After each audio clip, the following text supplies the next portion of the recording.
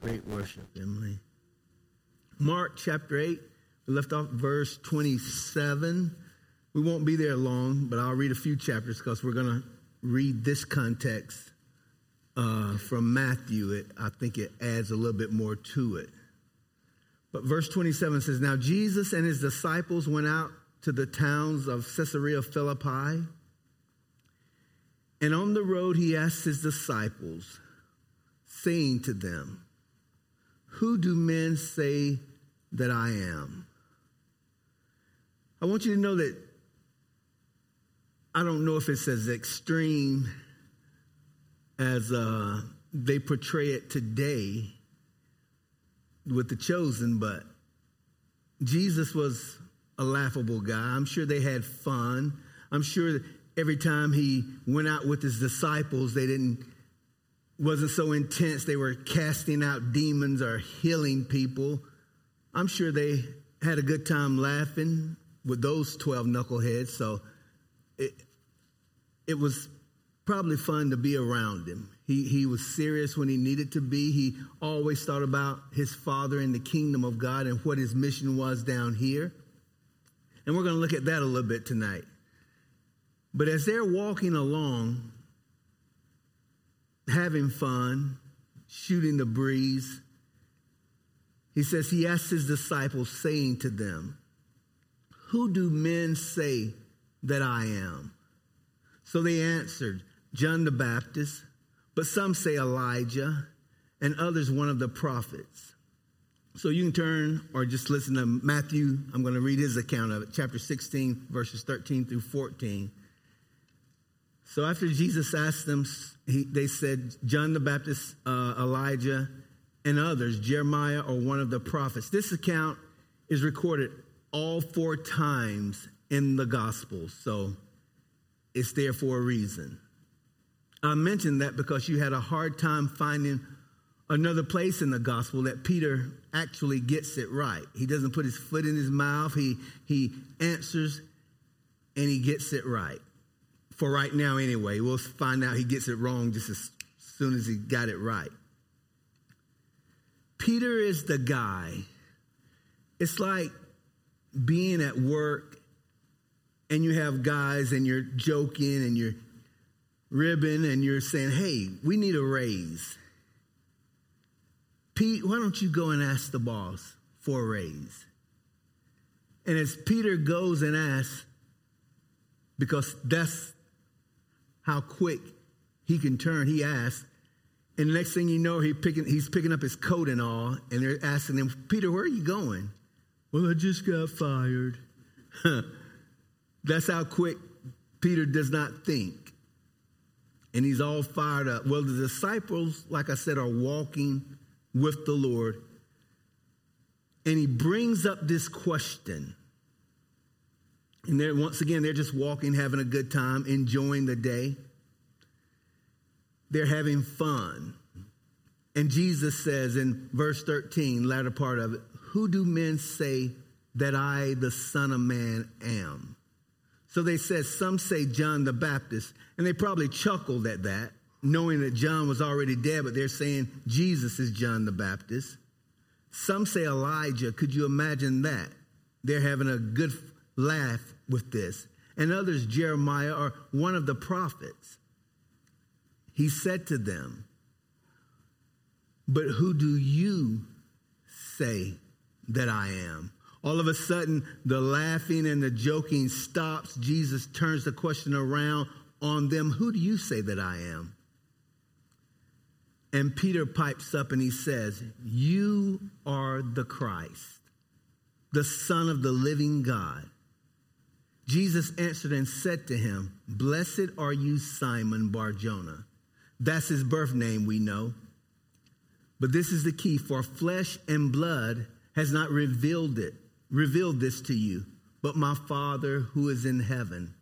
And with those words, Jesus, he proceeds to change Peter's name.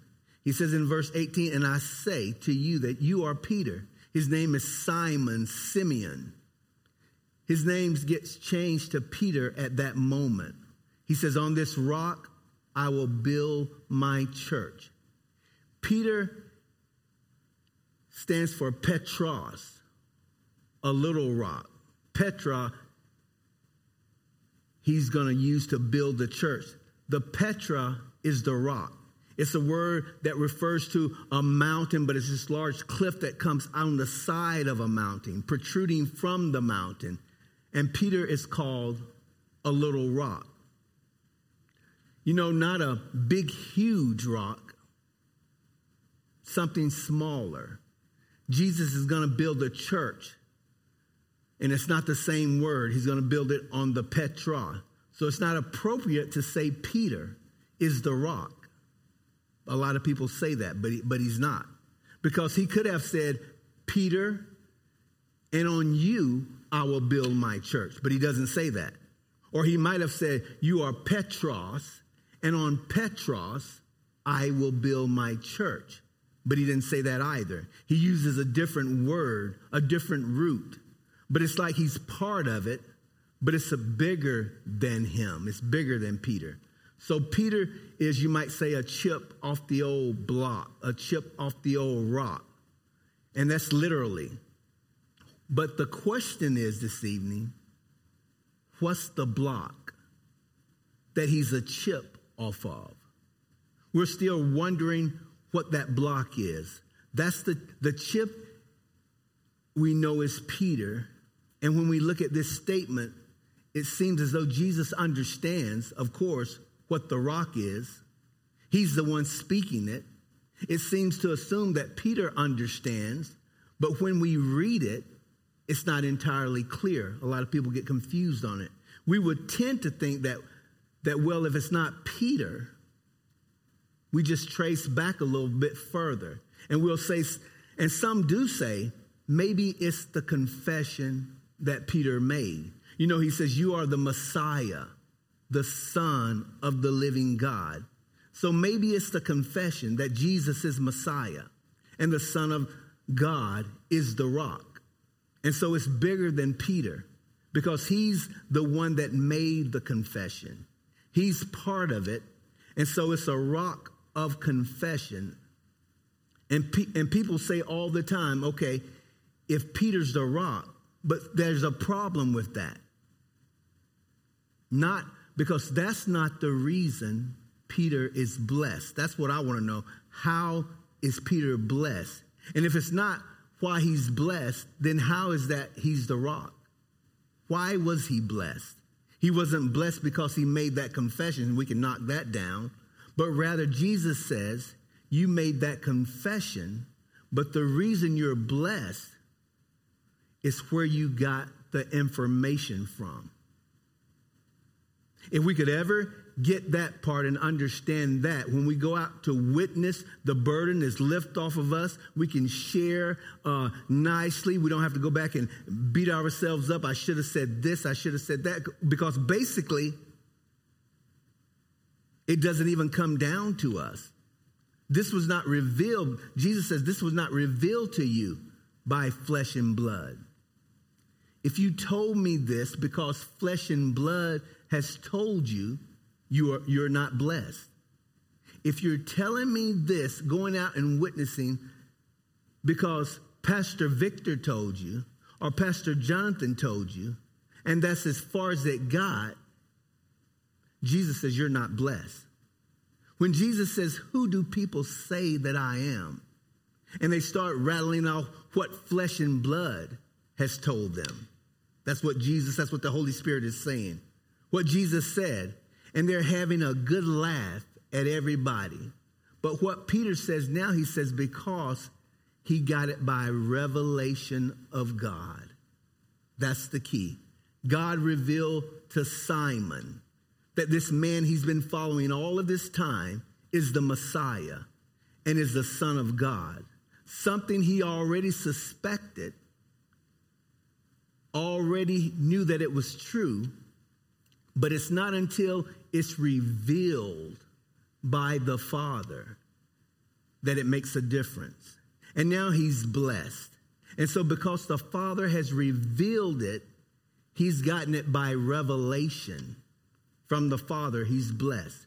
His name is changed. On this rock, he builds the church. So now the result is he saved.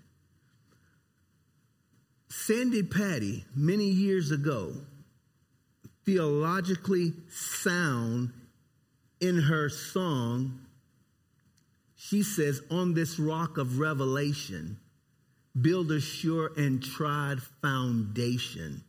Peter is blessed because the Lord spoke to him and revealed to him who he was. It wasn't because flesh and blood told him.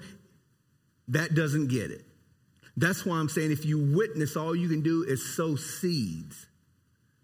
But you're not going to get it until the Lord reveals himself to you.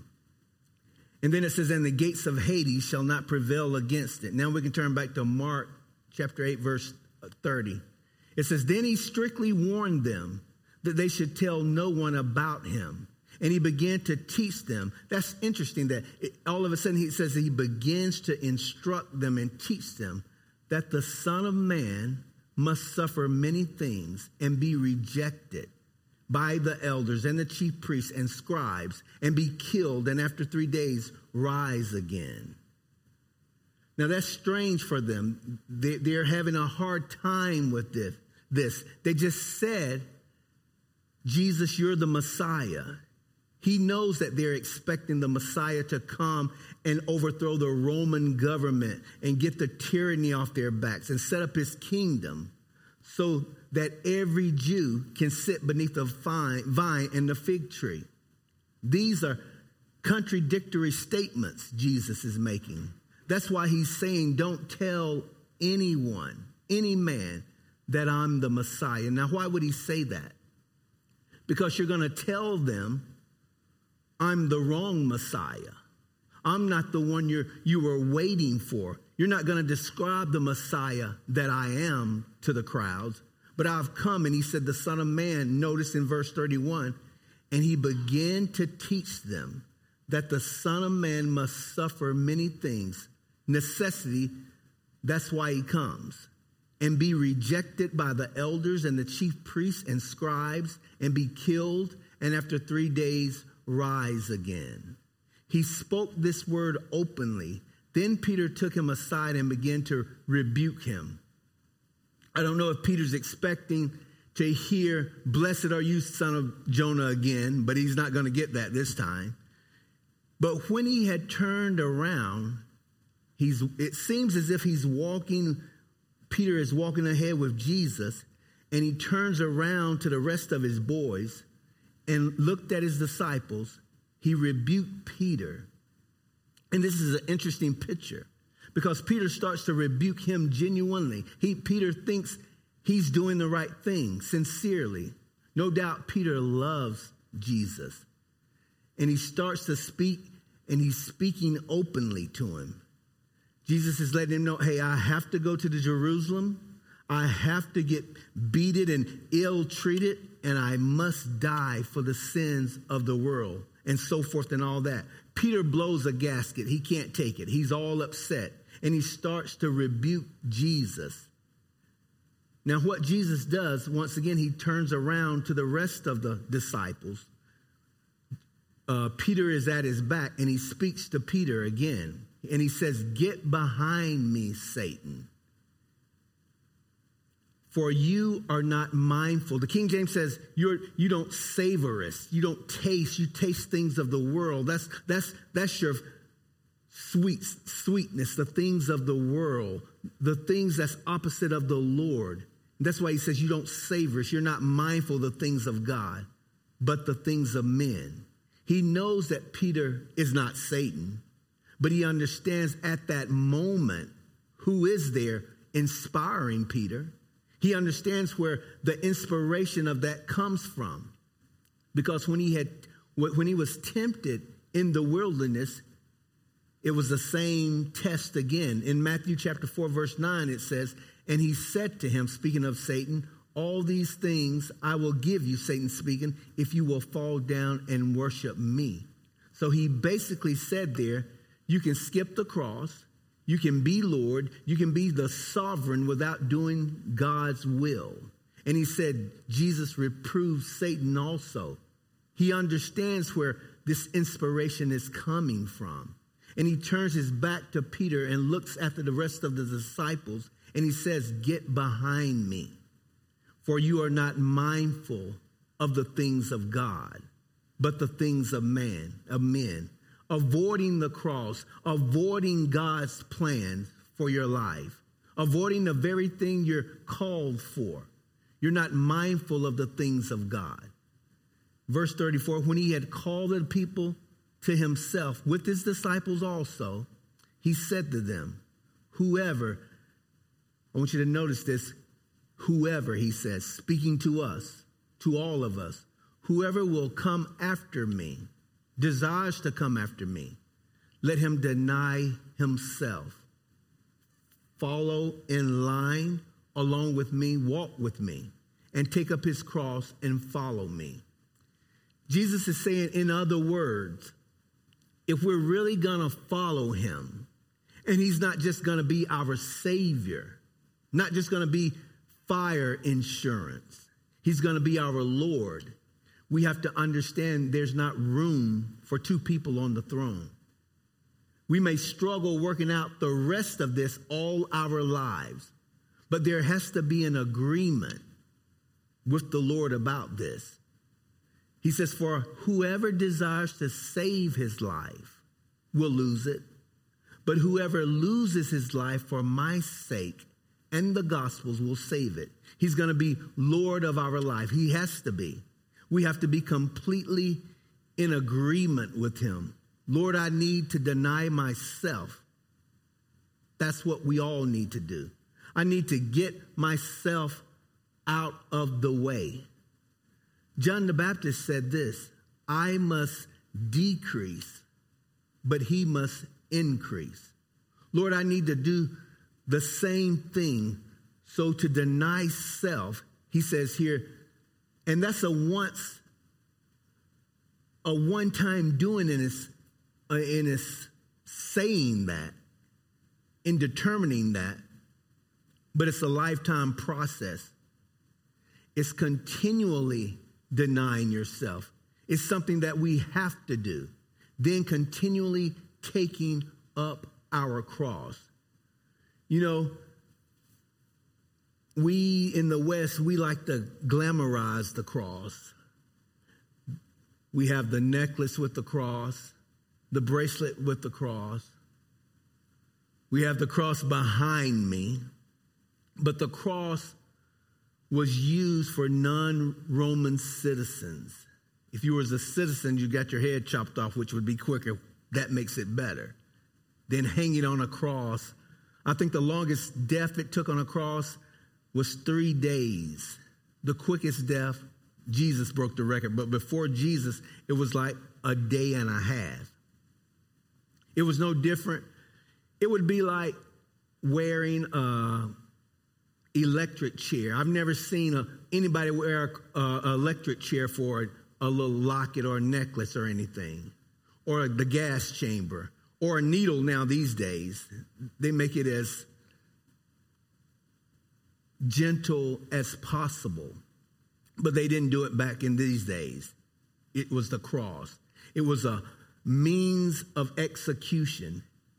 And I don't know about you, but I execute myself on the cross every day. That's what Jesus is calling us to. I had to execute myself yesterday evening, wanting to do something. I couldn't do it. And we have to die to self. Jesus is saying if we're going to follow him, we must die daily, constantly. We should do that. He says, take up our cross and constantly be following me. That's not Jesus's cross. He's already carried his. Our will never be that we should carry another person's cross. I hear people say, oh, my cross to bear is taking care of my mother-in-law. Or my cross to bear is my kids staying in the house forever. But it's not that. Our cross is denying self. Whatever you enjoy doing the most, if it's interfering with the Lord, Jesus says deny yourself. pick up your cross, and follow me. He says, mindful of the things of God, that's the problem. But the things of man, that's what you're mindful of. That's what he's talking about here. In verse 35, he says, for whoever desires to save his life will lose it. But whoever loses his life, notice, for my sake and the gospel will save it. The same shall save it. One translation says, will find it. If you lose your life, you'll find it. That's the God I know. People say all the time, I feel like I'm losing it. I feel like I'm doing so many things. I just feel at the wit's end, I'm losing it. Well, that's good because Jesus said we must lose our lives. I'm not going to be able to think of it. It's a slogan. Maybe I will. I hear people say all the time, is it God, family, and country? Is that what people say? Isn't that the way it usually, yeah. God knows none of that. Because if we're serving the Lord Jesus Christ, everything else will be in its rightful place. I enjoy my family. I enjoy my friends. I enjoy my grandchildren. I enjoy when Alabama is winning in football. But I'm not out of touch with the world. I mean, I'm a human being also. And I thank God for his blessings every day. As the scripture says, he loads me down daily with benefits. But my anchor and my hope, my longing should be in the kingdom of heaven.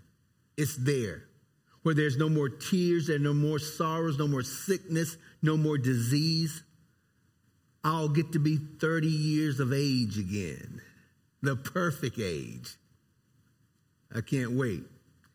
He says in verse 35, for whoever desires to save his life will lose it. But whoever loses his life for my sake and the gospel's will save it. And here's the point. For what will it profit a man if he gains the entire cosmos and loses his own soul? Napoleon tried that. Hitler tried that. And the Antichrist will try that. We have more value than the whole created world. Jesus values our soul that much. Because all of that other stuff is going to be rolled up like a garment, done away with. But our soul is eternal. You're going to live forever. His presence, or if you're not saved here this evening, you'll spend an eternity in hell, separated from the one you could have given your life to. That's why Jesus is so adamant. He says this little parable many of times in the gospel. Verse 37, or what will a man give in exchange for his soul? Remember that rich man with Lazarus, what his plea was? Luke chapter 16, verse 24 through 26. This is what he said. After he opens his eyes in hell, Father Abraham, have mercy on me and send Lazarus that he may dip the tip of his finger in water and cool my tongue. For I am tormented in this flame. But Abraham says, son, remember that in your lifetime you received your good things. And likewise, Lazarus, notice what Lazarus received here on earth, evil things. But now he is comforted, and you are tormented. And besides all this, between us and you, there is a great gulf, a great chasm fixed, so that those who want to pass from here to you cannot, nor can those from there pass to you. That's sobering. That's the way it is. Verse 38, Jesus says, for whoever is ashamed of me and my words in this adulterous and sinful generation. Jesus says, everything that the world does And I'm sure it was doing a lot of things. The climate of the world was a lot of immorality and everything going on back then. Imagine it today. And Jesus said, you're going to be ashamed of me? In this sinful generation of him, the Son of Man also will be ashamed when he comes in the glory of his Father with the holy angels. He just said, now remember, the Son of Man must suffer many things, must be rejected of the elders and the chief priests, killed, and after 3 days rise again. Here he says in the latter part of 38, when he comes in the glory of his Father with the holy angels. Jesus has his view on the finish line. That's what we must have our view on. It's easy to get caught up here, but we need to have our view on the finish line.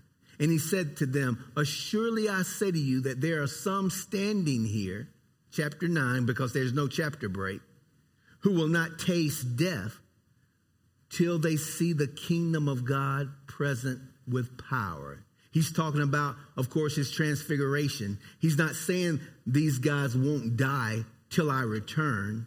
That's not what he's saying. He says in verse 2, "Now after 6 days, Jesus took Peter, James, and John, his 3 boys, and led them up on a high mountain apart by themselves. And he was transfigured before them." They said Mount Hermon is about 11,000 feet high. I don't think they climbed all the way up the mountain. They say on a summer's day, on a clear day, you can see snow on the top of it. Jesus took the disciples, took these 3 with him. I wonder what kind of conversations they were having. How long did they walk up the mountain? I doubt they went all the way to the peak, like I said. What conversations were they having about the things he had just spoken of?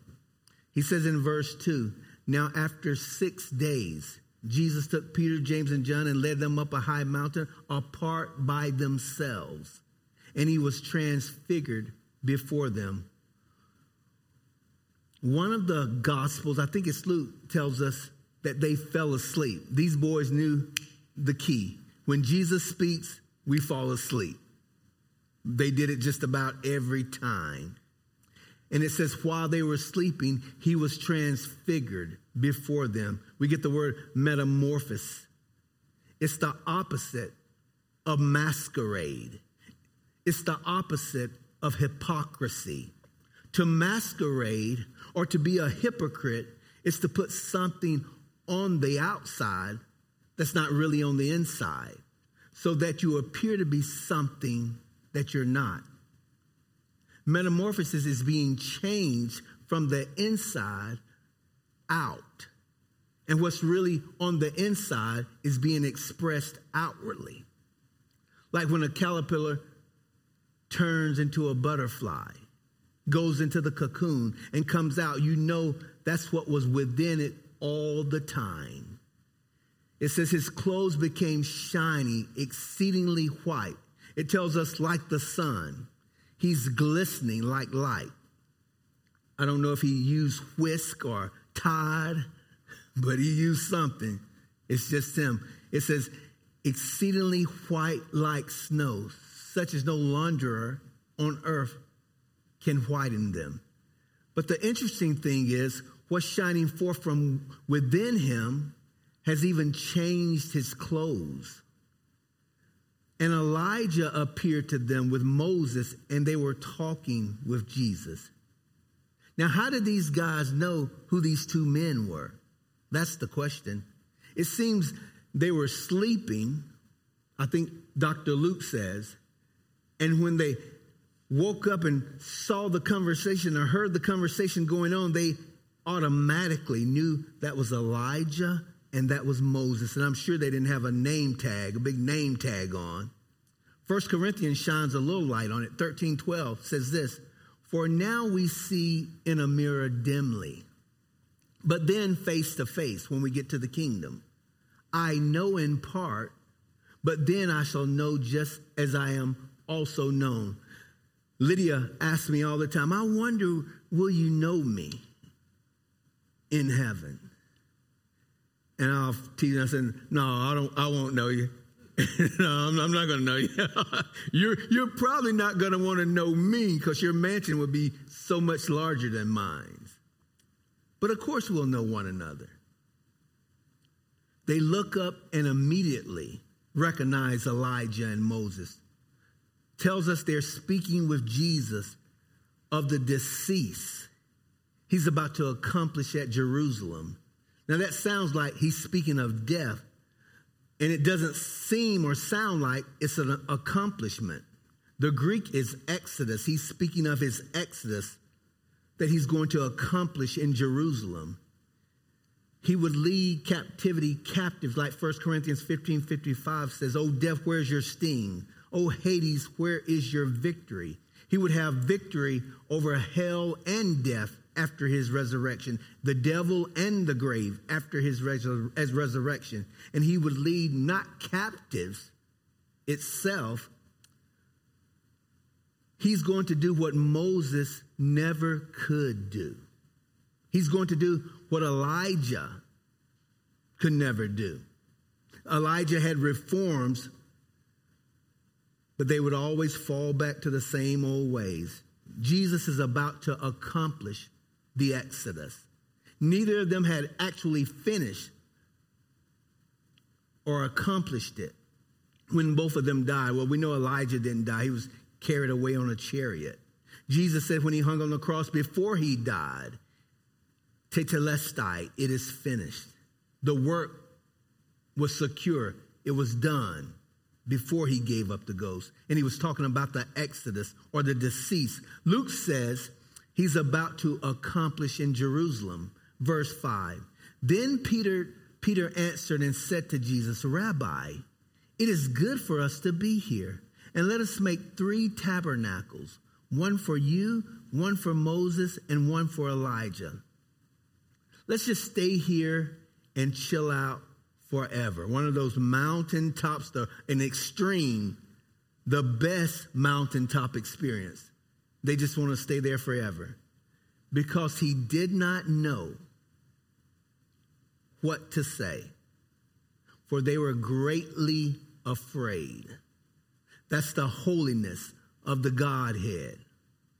And a cloud came and overshadowed them. And a voice came out of the cloud saying, "This is my beloved son. Hear him." You see the Trinity involved right there. It says, suddenly when they had looked around, they saw no one anymore, but only Jesus. Isn't that a book called that, Only Jesus? Yeah, y'all should know that. A great book. Read it, a great book. Verse 9, now as they came down from the mountain, this was about a year into his ministry. They had went fishing with Jesus. They had seen him heal people. These are his closest brothers. They would never look at Jesus the same again. They had, he's just a itinerant rabbi. We were getting common. He was getting common to us. They didn't have to worry about that anymore. As he's walking back down Mount Hermon, they're gazing at him, wondering, this guy is special. Now, as they came down from the mountain, he commanded them that they should tell no one the things they had seen. Notice what he says, till the Son of Man had risen from the dead. You don't catch it in the Greek. The word is eknekron, and it means out from among the dead. And that twisted them. That got them saying, what is he talking about? This out from among the dead. Verse 10 says, so they kept this word to themselves. Here it is, questioning what the rising from the dead meant.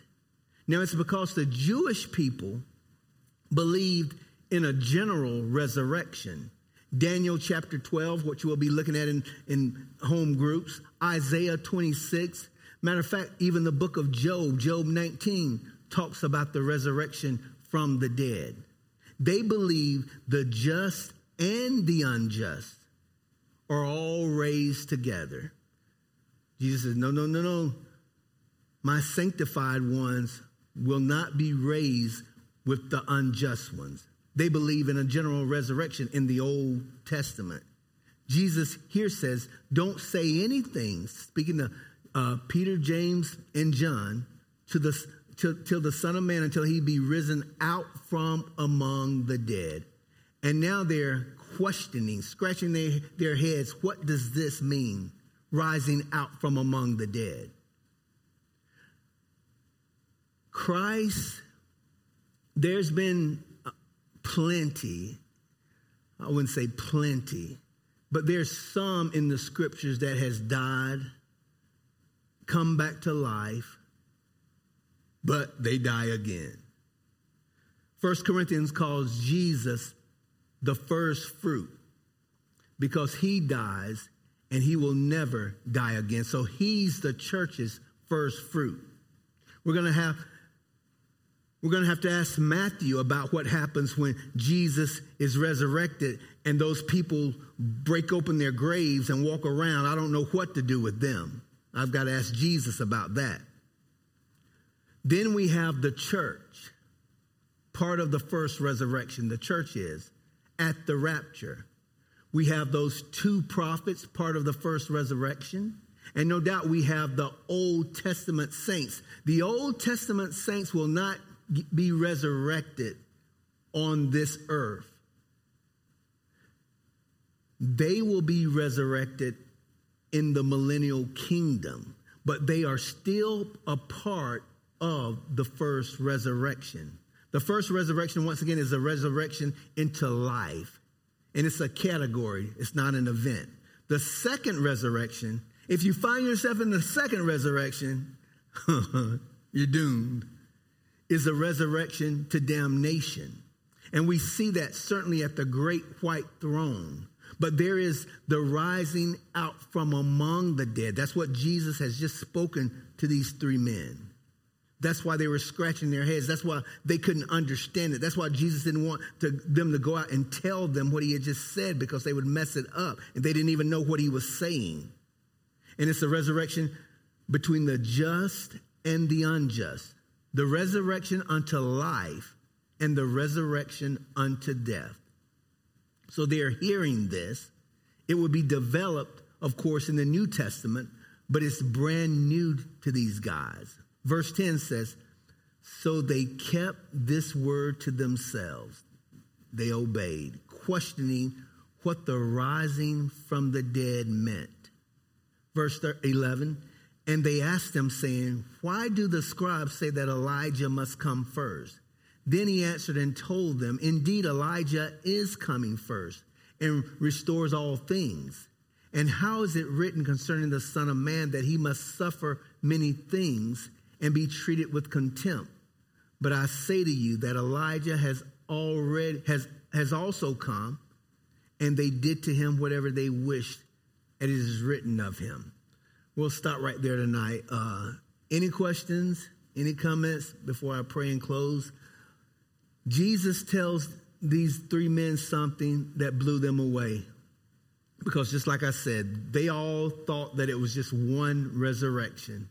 So he's explaining, no, it's a category, not an event.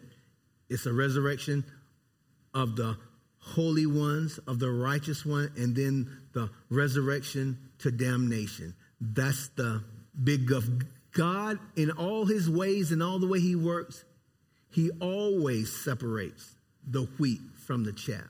He always separates the lambs from the wolves and the goats and all these things. He will not allow his holy ones to be involved in a resurrection with those that are headed for damnation. And that's what Jesus had told them. That's why they were questioning him over and over and over again.